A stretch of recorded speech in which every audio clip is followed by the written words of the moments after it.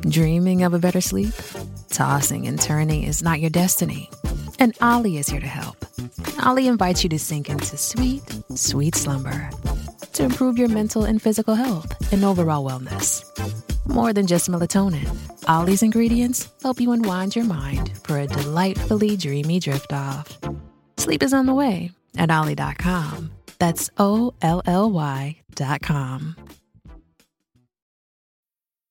How do you feel great on vacation? Like really good?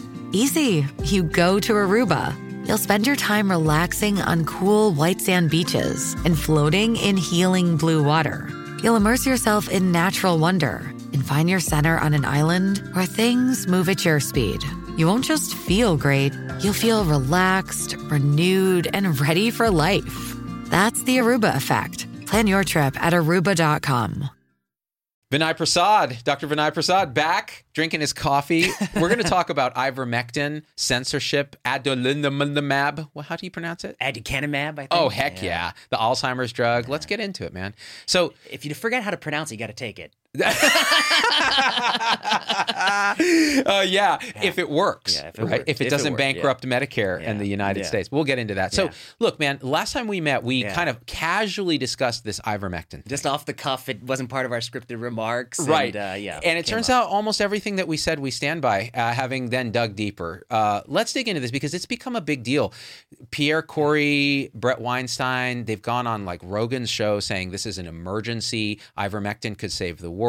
It's a miracle drug, speaking in a lot of hyperbole. You've looked now at the data, and so have I, in more depth. What's your take on this, man? I've read it. I've read it in depth, in detail. Oh, and dear. So now I'm ready to explain. Yes. I think that let me start by giving people some background, I think.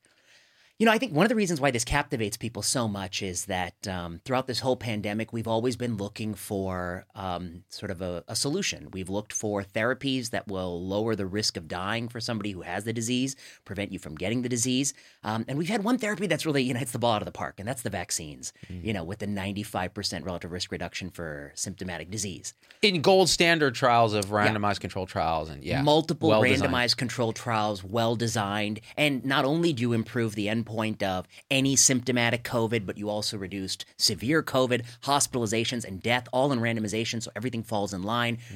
Can't do better than that. That's really the home run. Right. But there's also always an interest in drugs and pills and therapies, and we've seen this with hydroxychloroquine, tocilizumab, dexamethasone, and now ivermectin, I think, has fallen into favor. And I went back and I looked through, all the meta-analytic evidence, the paper by Pierre Corey, papers by other people, and got a sense of what the literature shows. And before I tell you that, let me give you one more piece of background, which is sort of what explains my offhanded attitude towards this, which is when you start talking about a pill for any condition, particularly an infectious disease, I don't think like people who are watching this, who are not in medicine or not in drug development, really understand pretest probability. So what do I mean by that? Every year, tens of thousands or hundreds of thousands of candidate compounds for diseases gets explored by drug companies. We're talking about tens of thousands of cancer drug compounds, hundreds of drug compounds for Alzheimer's or pre-Alzheimer's states, many compounds for cardiovascular disease and diabetes. These get explored by drug companies. For every single one of these compounds that meets a certain threshold of exploring, there is some preclinical data that suggests it might help. You have some cell culture study, some mouse study that says this cancer drug might fight pancreas cancer or colon cancer. So I think those of us who follow drug development closely, we know that all the time you're hearing about quote unquote promising things. And I did a paper a couple years ago with Ryan Waters where we looked at academic papers that labeled something a highly promising strategy. And we followed them out 25 years into the future.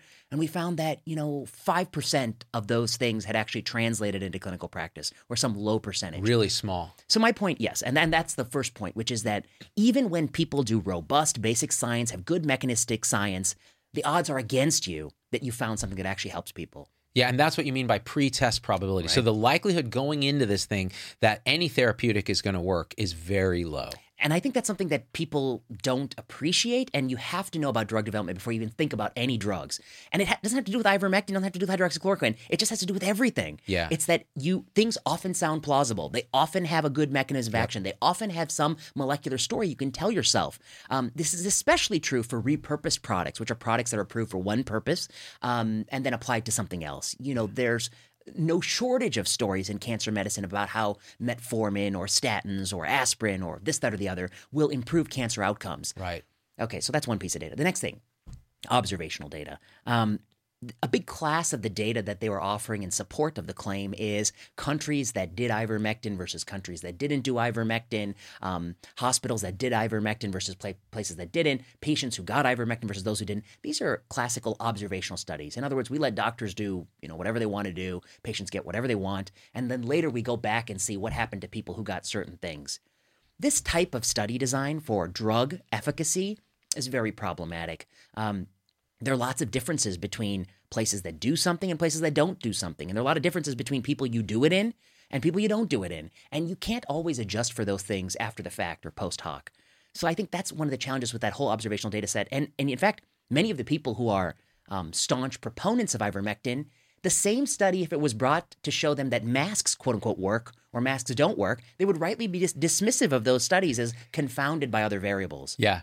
There's almost an emotional attachment to this thing working. I don't think it's almost. I think it's an actual emotional attachment. It's become that way. Passionate. And it's compounded by the fact, which we'll talk about, that YouTube and these the big tech oligopolies have taken it on themselves to censor this content, which now really, really, really further tribalizes and emotionalizes something that should have just been a scientific discussion, right? So we've talked about pretest probability of therapeutics being low. We've talked about the observational studies being not great. And again, really looking at confounders. There's so many differences in populations that have decided to use ivermectin and haven't, and other things like that it's impossible to make a real cogent statement. And there's also another type of fallacy called ecological fallacy, where you look at a group of people and there could actually be an inverse relationship, but it get masked by the group you're looking at. There are lots of complicated reasons why observational studies are unreliable. But to prove that they're unreliable, let's just say that that's just not the standard of drug development. If I was making a new compound, XYZ456, and I was offering it as a cure for COVID-19, no one would allow me to deploy it in a hospital and then do an observational study. You'd make me do a randomized or a controlled clinical trial. Right. And the argument that this is a really safe drug, which, by the way, there's no therapeutic that we have, including vaccines, that don't have potential downside, right? Yeah, I guess that's something people said, which is we can talk about, which is like while you're uncertain, isn't it better to give it a shot? Right. And I think that's something worth talking about. It's broader than ivermectin. This is something that has existed throughout the literature. But hydroxychloroquine very recently was a drug that people felt like, well, we know what the safety margins are. We've been giving it to people with rheumatoid arthritis for a long time. We understand it. We know it's relatively safe. And it is relatively safe. But the question is always, does it have a net benefit or a net decrement? Right. And now in pooled meta-analysis by Catherine Axfjord, who's a postdoc at Stanford, there appears to be a pooled decrement for hydroxychloroquine. In other words, people died, they estimate something like possibly up to 100,000 people globally because of administration of hydroxychloroquine. So my point is just, even a drug with a really wonderful safety profile or window, you need to do the controlled studies because you really don't know if it has a net benefit or net decrement, and you need to exclude those facts. So it's not a reasonable strategy just to, quote, give something a try if it's promising. If you did that 95 out of 100 times or even more, you will fail. And some of those times you'll actually hurt people, and maybe the net effect will be decremental. Which, by the way, I think this conversation will come back when we talk about children and mRNA vaccines, myocarditis, et cetera, because you're talking about the same thing. And Aducanumab. Yes, which we'll talk about at the end of this. Yeah. So, all right. So now we have observational studies. We have the pretest probability. But I'll throw in one other piece of this, which is biological plausibility. Sure. So initially they said, in test tubes and in vitro, this thing inhibits viral replication or whatever. All right. At doses which are hyper what's given to be safe in humans, right? So in the actual doses that are given in humans, that virological effect is not even really seen in vitro. So now they're positing, well, maybe there's an anti-inflammatory effect. Maybe there's an immune modulating effect. So there are a lot of drugs we give that we have no idea how they work. But the original biological plausibility is now not even really there. The thing that even prompted them to go down this rabbit hole. Fascinating. And biological plausibility is cheap. And it's cheap for a few reasons. One, you're making the point that it may even be incorrect here. They don't even have it. But it's also cheap in the sense that you can generate it for anything in any circumstance, I would contend.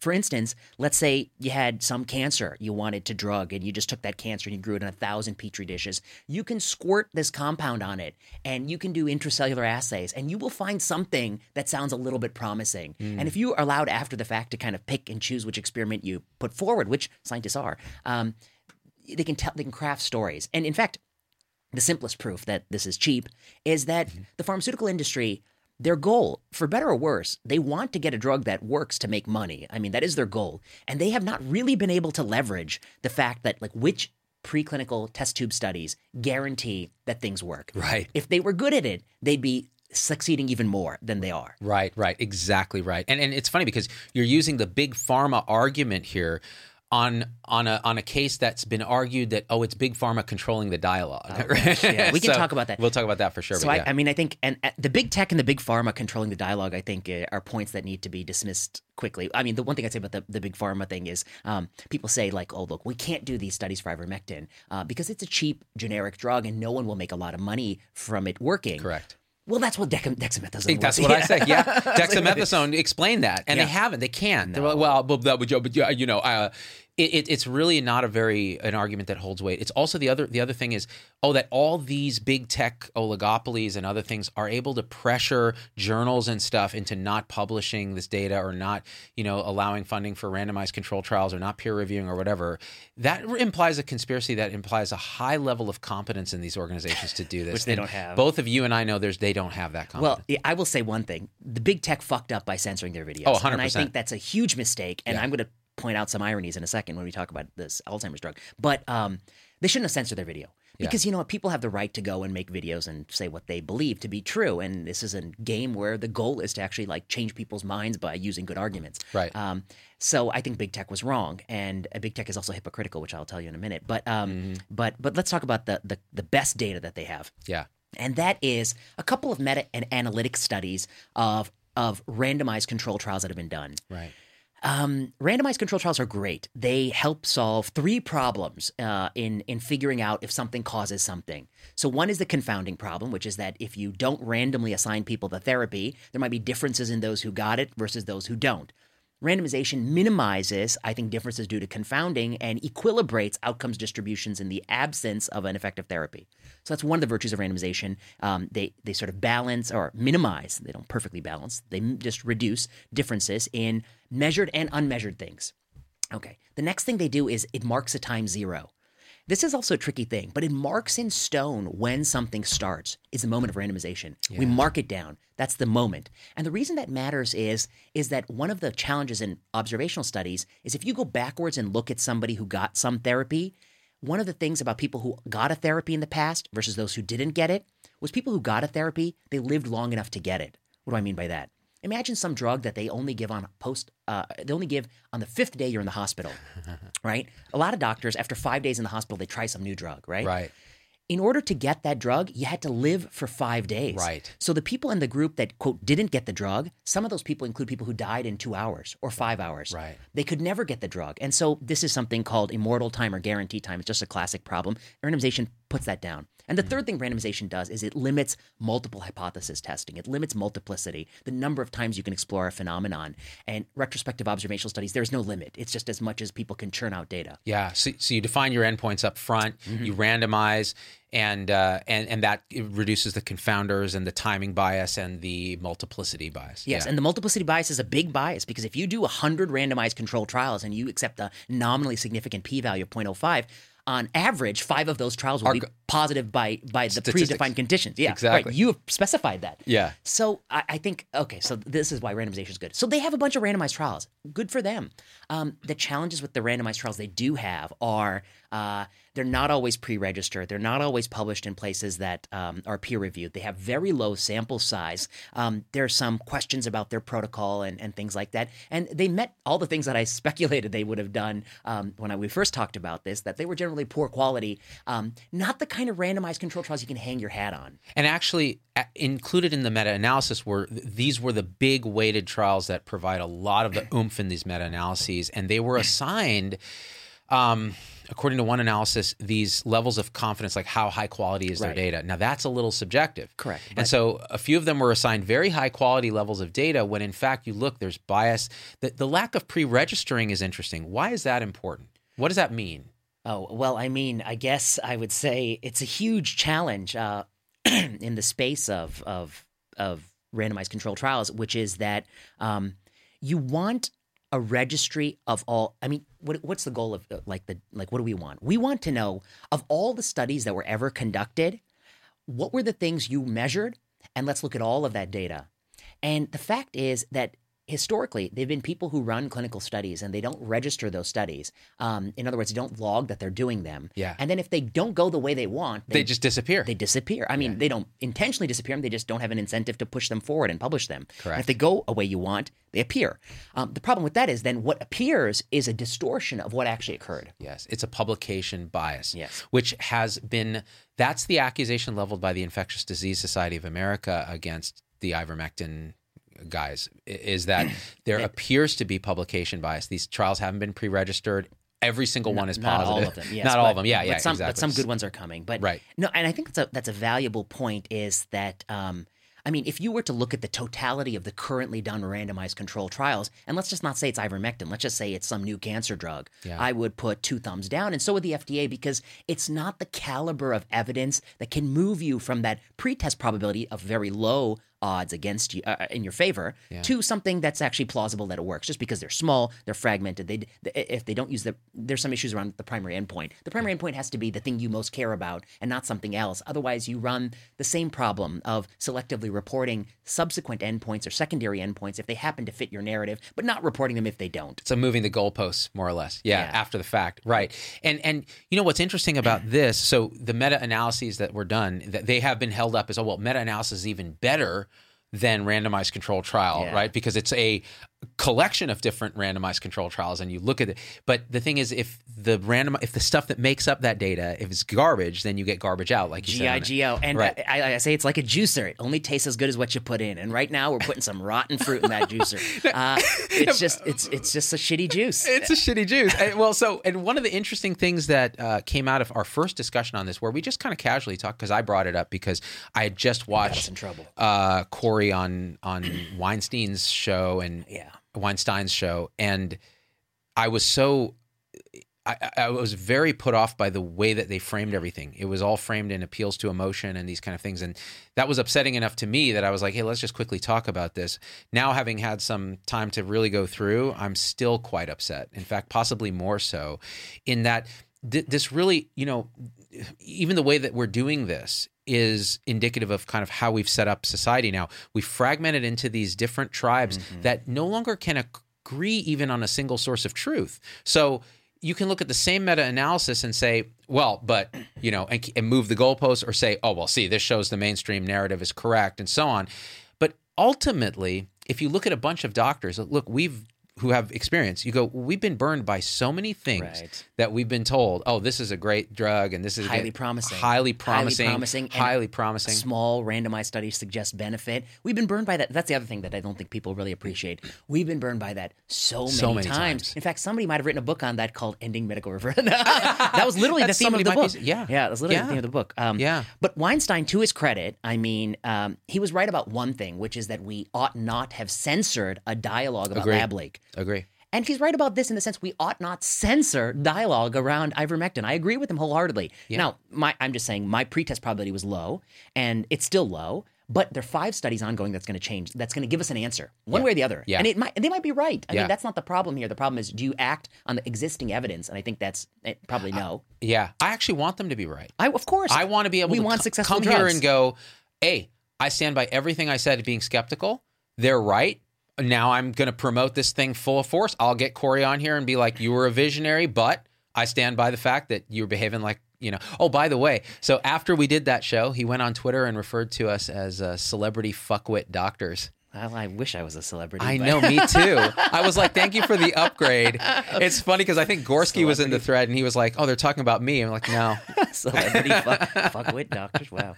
Okay, well, what do I know? So again, it gets to the whole idea of the appeal to emotion, the ad hominems. I'm guilty of it from time to time. Because I get very emotional when I see shit that I've been through before. And I'm like, I've seen this play. Yes. One more point on this. Okay, so... the ivermectin. The other thing we need to separate is that when people say ivermectin works or doesn't work, I mean, I think there's at least 5 different places we could be talking about. So we're even talking about the same thing. So one, you could take a drug if you come into contact with someone with SARS-CoV-2 to prevent you from acquiring SARS-CoV-2. That's a sort of chemoprophylaxis sort of agent. Mm-hmm. You could, if you come down with mild symptoms or test positive, you could take a drug to avert bad symptoms or hospitalization. If you are hospitalized, you can take a drug that prevents you from dying or from requiring mechanical ventilation. If you require oxygen or are mechanically ventilated, you could take a drug to prevent you from dying. And if you are mechanically ventilated, you could prevent you from, in other words, based on the severity of what's happened to you. Yeah. And the next thing is, what's the dose of ivermectin? In these randomized phase 2 small studies, the dose ranges like so widely that they need to sort that out. Like a medicine is not just it works or doesn't. Medicines work under certain conditions called an indication, which is what is the indication to take the medicine, which is the dose of the medicine, the strength of the medicine, the purpose you're taking it for, and what it might do for you under those purposes. And they're just lumping together all these studies with different doses that vary widely over a log, over a factor of 10 from all different purposes, and that also doesn't make a lot of sense. As a doctor, it's like a drug that treats advanced cancer and early cancer all in one. Okay. Yeah, exactly. There's so much heterogeneity in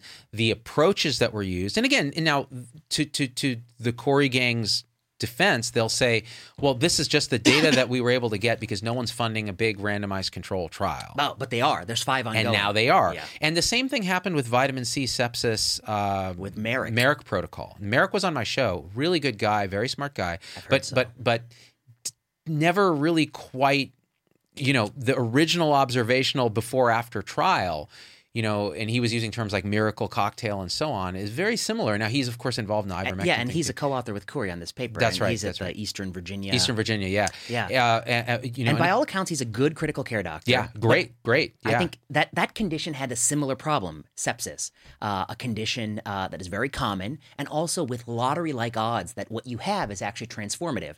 And Merrick believed that he had several drugs that were commonly used that would have a 100% cure rate in sepsis, and he had some small, uncontrolled case series that suggested that it looked pretty promising, quote, highly promising. And now we've run randomized controlled trials that show, doesn't work better than what we're otherwise doing. And what's interesting about that is, and he then was quite upset with the results of those and said they did the trials wrong, they dosed it too late, they didn't give enough, whatever the arguments are. And the question is, where do you stop?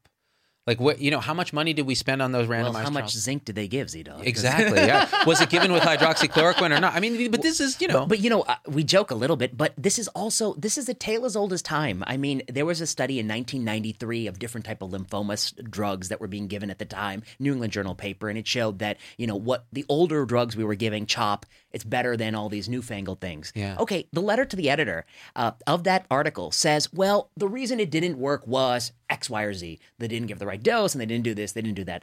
Every time there is a major negative study that contradicts what some doctors believed worked, they will always manufacture a reason why it doesn't meet their threshold. But the challenge in biomedicine is not to show that a study didn't work under all circumstances. It's to prove under what circumstances something actually helps. Yeah. That's the challenge of biology. And looked at another way, ivermectin, whatever drug, you have a human organism that, for better or worse, has evolved over millennia, millions of years, to be tuned to handling foreign exogenous stresses, from viruses to, you name it. And what you're saying is that I have some little chemical substance that if I add it to this human body, I can improve the outcome over the body's natural compensatory mechanisms.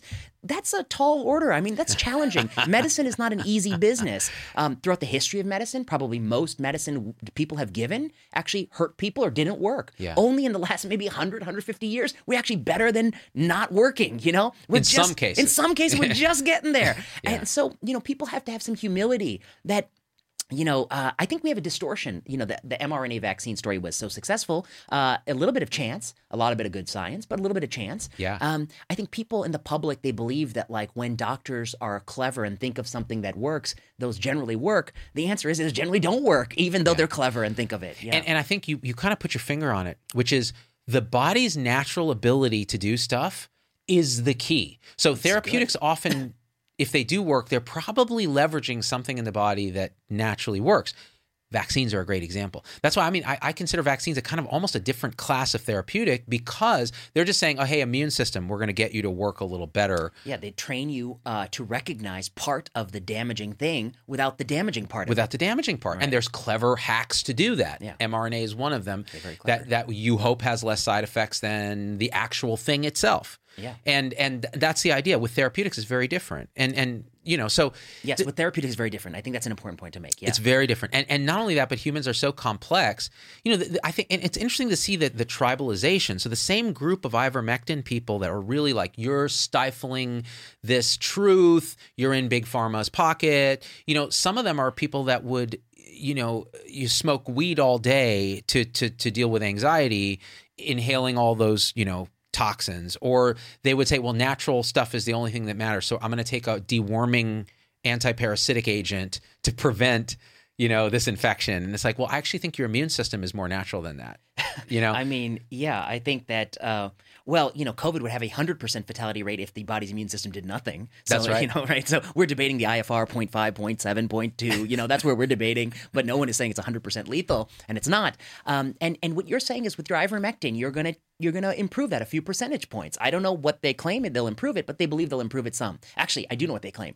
The other thing about this phase, the meta-analysis, is that the point estimate of benefit is a whopper. Yeah. It's a huge benefit. 56% mortality benefit? Yeah. It was about like a hazard ratio of like 0.5, so it's like half of the risk of death is averted. Yeah. That's it's stunning. And I think the editorial was entitled "Too Good to Pass Up" or "Too Good to Be True." That's something right. Like That's that. right. And why do we say that? So that's the other bit of background you need to know, is that, again, first, there's the lottery-like odds something works. But then of the things that do work, most of what we do in biomedicine is modest to marginal effect sizes. We have very few effect sizes that large. In fact, I've done some papers where we look at across all biomedicine devices, drugs, surgery. Almost nothing is that good.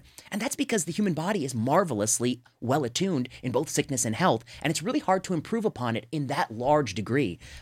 So that's another reason to be actually skeptical, I think, of ivermectin, is that it is a whopper of a relative risk reduction, suggesting that there are potentially some unreported studies or some bias in the fragmented small studies that are available. Yes, and I think that publication bias is a real phenomenon. Corey on Weinstein's podcast basically denied that was. He's like, well, no, the reason that it's so positive is that it's a perfect drug, basically. Like, it's actually that good. Which I can't think of a drug. I cannot think of a single drug that's like that. Can you? Probably imatinib, Gleevec is probably one of our strongest drugs. Gleevec against that particular form of leukemia. Leukemia, yeah. And we probably have a few. You can look up this paper we did on parachutes, where we looked at very large treatment effects. And he who shall not be named, John Ioannidis, has a nice paper on very, very large treatment effects in JAM, I think 2012, with Tiago Pereira. Okay. But the other thing about Corey. The other thing I want to say is there are lots of Coreys. What do I mean? For every one of these putative drugs that might be beneficial for SARS-CoV-2, there is a Corey. The Corey of hydroxychloroquine was Didier Raoult. Is he that Frenchman?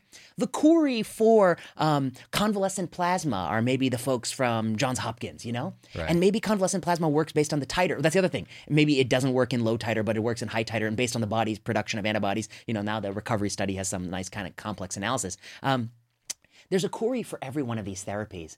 And so if retrospect somebody says, well, this Corey was right, it could have been this Didier Raoult was right, or it could have been this other person was right. Yeah. And my point is that there's a multiplicity here as well.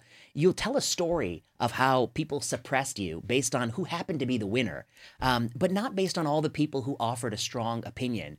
And throughout SARS-CoV-2, and throughout, this is a phenomenon that's true in all things, from predicting presidential elections to whatever.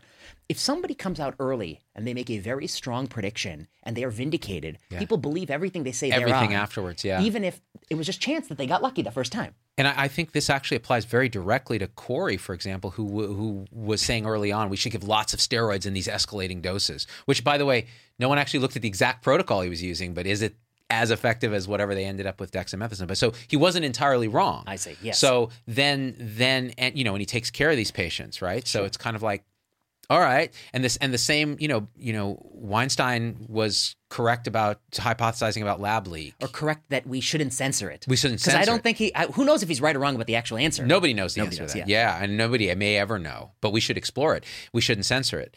And okay, so now that gets to the Alzheimer's. Yeah, let's connect this. So this Alzheimer's drug. This is a drug that's also, it's the Ivermectin of Alzheimer's. I mean, what do I mean by that? I mean, Alzheimer's is similar. Low pretest probability anything actually helps in Alzheimer's. After many years of exploring, we have very few drugs that do anything. Alzheimer's is a devastating condition, affects 6 million Americans. It robs us of who we are. I mean, it's one of the worst things, I think, that afflicts people. It hurts the person afflicted and hurts all the loved ones. And its economic toll is catastrophic because often it not only does the afflicted person unable to participate, but all their loved ones participate in caregiving for this person. Sometimes they have to quit their job and things like that. It has a devastating toll. So we would do anything for a drug that actually reverses or prevents Alzheimer's. It's the holy grail of drug development. They've tried for years. There have been many, many compounds that came through targeting amyloid or amyloid pathways, and mostly they have failed, i.e. they failed to actually slow the trajectory of deterioration or improve symptoms for people with Alzheimer's. Finally comes Aducanumab, this Biogen drug. And this was a drug that had a very small, uncontrolled phase 1-2 study. They saw reductions in amyloid protein, and they launched 2 paired randomized controlled trials. The nice thing about 2 large randomized trials is that if they're both positive, you really know that what you found is efficacious. It has a much greater post-test probability, post-study probability that this actually works if they're both positive. What they found was that actually both were halted for futility. One was rip-roaringly futile, and the other had a change in dose mid-protocol, but the overall trial looked pretty negative.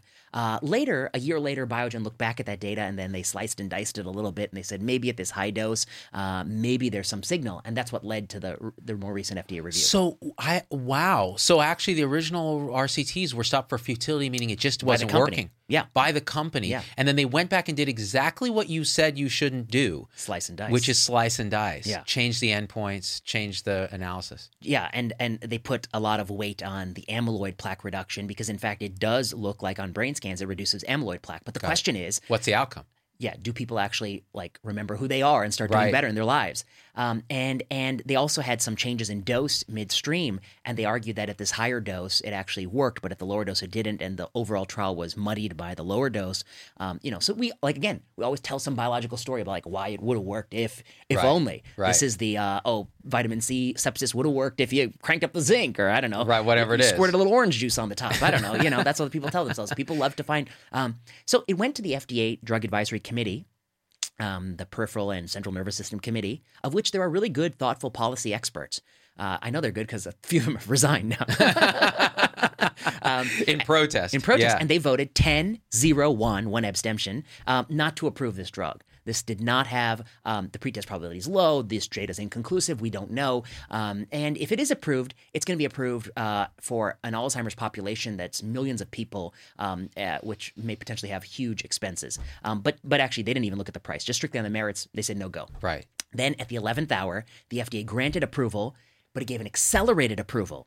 This means that the FDA has said, you haven't proven to us that people with Alzheimer's actually have reduced symptoms or feel better or live longer, anything like that. You've proven to us that the amyloid protein in the brain is lower, and we believe that reduction is, quote, reasonably likely to predict clinical benefit down the road. And so we're giving you a provisional or an accelerated approval for this.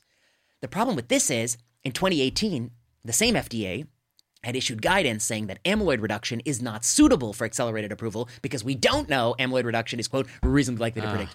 So they have literally reversed their prior guidance. This is what led to 3 members of the panel resigning. Right. And this is what led to a lot of consternation. This and one other fact. This drug, the label is anyone with Alzheimer's. Yeah. 6 million Americans. If 1 in 3 of these people actually take the drug at Biogen's price of $56K per year, you're talking about a $112 billion outlay by Medicare for this drug. That is a sum that will dwarf the other drugs. It's a sum that will slowly bankrupt our society. And so that's the state of Aducanumab. I guess, to be honest, in some ways, it's even worse than Ivermectin because it costs a fortune and may bankrupt society. It's an order of magnitude worse because it's institutionalized mainstream nonsense instead of fringy social media nonsense. Yeah. Like, I'm going to rant for a second because $116 billion we're happy to spend for an Alzheimer's drug that doesn't work, potentially, by any standards of evidence that we currently hold dear. Clearly, there are influences on FDA from not just pharma, but from the Alzheimer's Association of America. Which takes money from this pharma company. Which takes money from pharma, purportedly to help people with this disease that is devastating not just to them, but to their family members. $116 billion.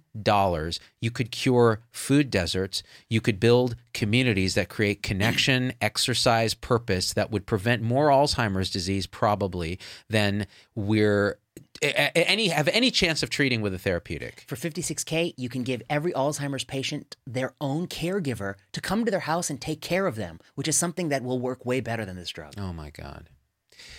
So this is why stuff like this is why things like the ivermectin things emerge, because nobody can trust a system that reifies this as something that's doable. You know, when Trump ran for office, they said the system is rigged. Aducanumab is the rigging of the system. And here's why. I think it's really deeply rigged. What are they doing? They're selling you a drug and they say, this is the drug for your health. This is the drug for Alzheimer's. You don't like Alzheimer's. This is the drug for that. Do they have any credible data that you're better off if you have Alzheimer's and take this drug? They have no credible data at all. What does the drug actually do? It's a liquid that comes in a bag that they make. Okay, and they give you this drug. And it costs them a tiny fraction to make it. So most of the money you're paying is their profit. And that money, and then what you're getting in your arm may not be helping your Alzheimer's at all.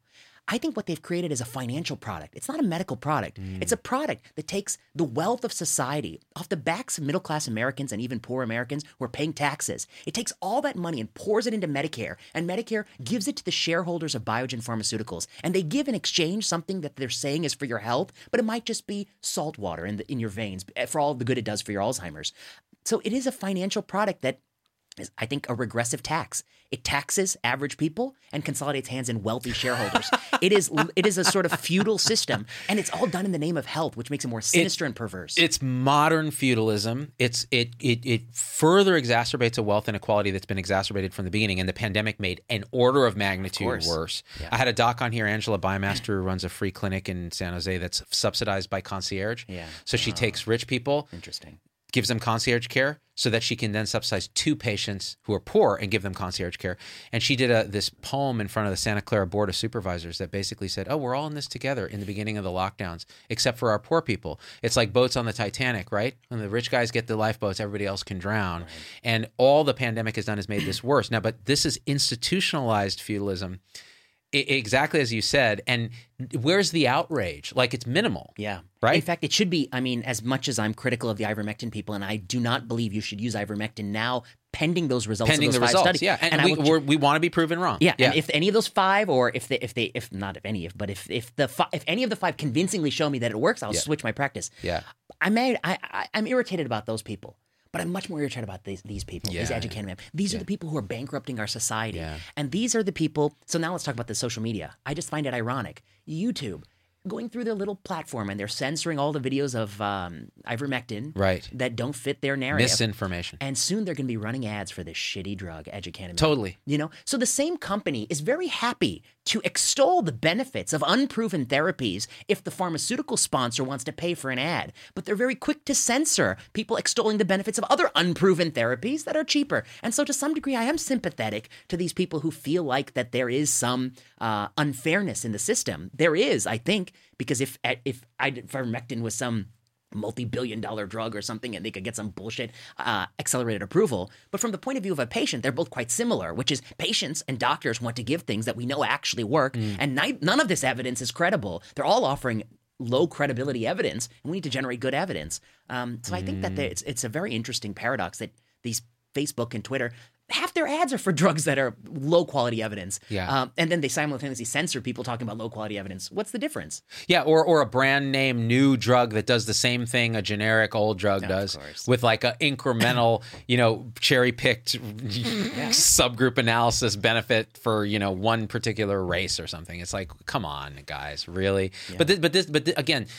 I think we're at a point now where we've tribalized truth, so you can't find truth, whether ivermectin or whatever it is. Then what we've done is the financial incentives and institutional capture of things like FDA and all that generate legitimate conspiracy thinking. Yeah. Like people are like, well, but this is that's just the system. There's no conspiracy there. That's just how it's been built. So how do you change all this? And that's a subject of a different show. But I think there are ways that we can actually leverage the same tools that we are already developing that are causing us so much consternation to actually turn it around and have actually something better than democracy, where people actually can weigh in on issues that matter in a way that's where you leverage AI to actually create what Daniel Schmachtenberger calls a semantic mean. So people can actually express their desires in a way that the people are actually heard, as opposed to the people are manipulated by large special interests into voting for crap that they never even thought of. So so either we go to destruction as a people, or we go to this next stage of evolution. You're optimistic, but I worry about us for a few reasons. You should, yeah. Because as you point out, the pandemic, and you've been one of the few, had good people on who really pointed this out, it has exacerbated these things. And so I think the average middle class, lower class people in this society, working class people, they have the system is choking them. I mean, it's strangling them. It's strangling their wages. And when you do that to a body politic and deprive them of education, upward mobility, you make them pay for aducanumabs and their taxes that just consolidate wealth. There's only so much they can take, and politicians will come by and they will seize upon the desperation and the apathy and the hopelessness, and they will say what they think the culprit is. And the population will have no ability to differentiate that it is really esoteric structural changes in government and regulation that need to be done to fix this problem. Instead, it's so easy to demonize the other or foreigners or immigrants or whatever, boogeyman we want in power. And so I worry that our political system is extremely volatile. In the next 15 years, we could see anything from, a total right-wing fascist to some communist state, to somebody in the name of progressivism, but actually offers a incredibly illiberal agenda. Yeah, exactly. As has been offered. Exactly. I on Independence Day, I did a rant in my backyard where I said, this is an interesting thing about the U.S. We're forced by our body politic to think in short terms, in terms of what's the next election. 2 years of any election cycle is spent trying to get reelected. It's all about the special interests and moneyed interests pushing for their own agendas, and that includes the big tech oligopolies, which we've ceded to them, basically, the social media landscape that hyperstimulates us and hacks our evolutionary drive to hate each other. And we've let them do that for profit without any bigger agenda for social good, which we all might agree on, like, there's some good things we could do. Well, then maybe we should do that. So, but what are the other systems of government in the world that are currently active? You have the autocrats in China, and you have the Putins. Do you think they don't have incentives to think long term? They do. They have no disincentive to think long term, and they have control of their population. They have control of the companies, and they can do whatever they want. So, do we want them to then control narratives because they are more in a position to do that? They're more in a position to manipulate us through our own systems that were designed with good intent. So who are we as a people? Is it time we woke up to government 3.0, So anyways, but that's a whole nother subject. So I think we did a thing here. We're going to do more things today, but this one is important. And one thing I want to say. So this is the thing. The ivermectin crowd online, they are characters. So in the comments is going to be tons of hate. Just expect it. I'm going to see it below. You're going to see it below. And I think it's, again, an indicative thing of like what we're actually saying is we don't think the data yet is compelling enough to say give it. And we've given all the reasons why. We're trying to act in good faith. When those randomized control trials come out and they show a benefit, if they work, then we will come right back here and be like, guess what? Here's why you should use ivermectin. Yeah. We stand by what we said before because we were skeptical appropriately, and now we're not because we have the data that we're comfortable with. Yeah, I guess, the whole purpose, I think, is like not that anyone is good or bad here, or not that we know the answer, but that the reason why one generally has skepticism to claims of any drug for any disease are the principles we outlined. Low pretest probability. These types of science is not historically reliable. There are many examples, and the data presented to date don't really change that pretest probability all that much because that's small, fragmented, possibly subject to many biases. And then the right studies are really just around the corner. It's not that far away, so it doesn't hurt to wait. And I guess the last thing I just say is that people say, well, somebody said the precautionary principle, like, oh, when you don't know, just try things. I guess in medicine, if we really did that, I think to some degree we did. So I want to just point out that we did a lot of masks. I think that, yeah, and we'll talk about that in the next segment about at least, and it's particularly for children, and social and closing down the economy and all these things. Schools, all these things. But when it comes to like just pills we give in the body early on in the pandemic, people were throwing all sorts of things into patients, TPA, all sorts of crazy things.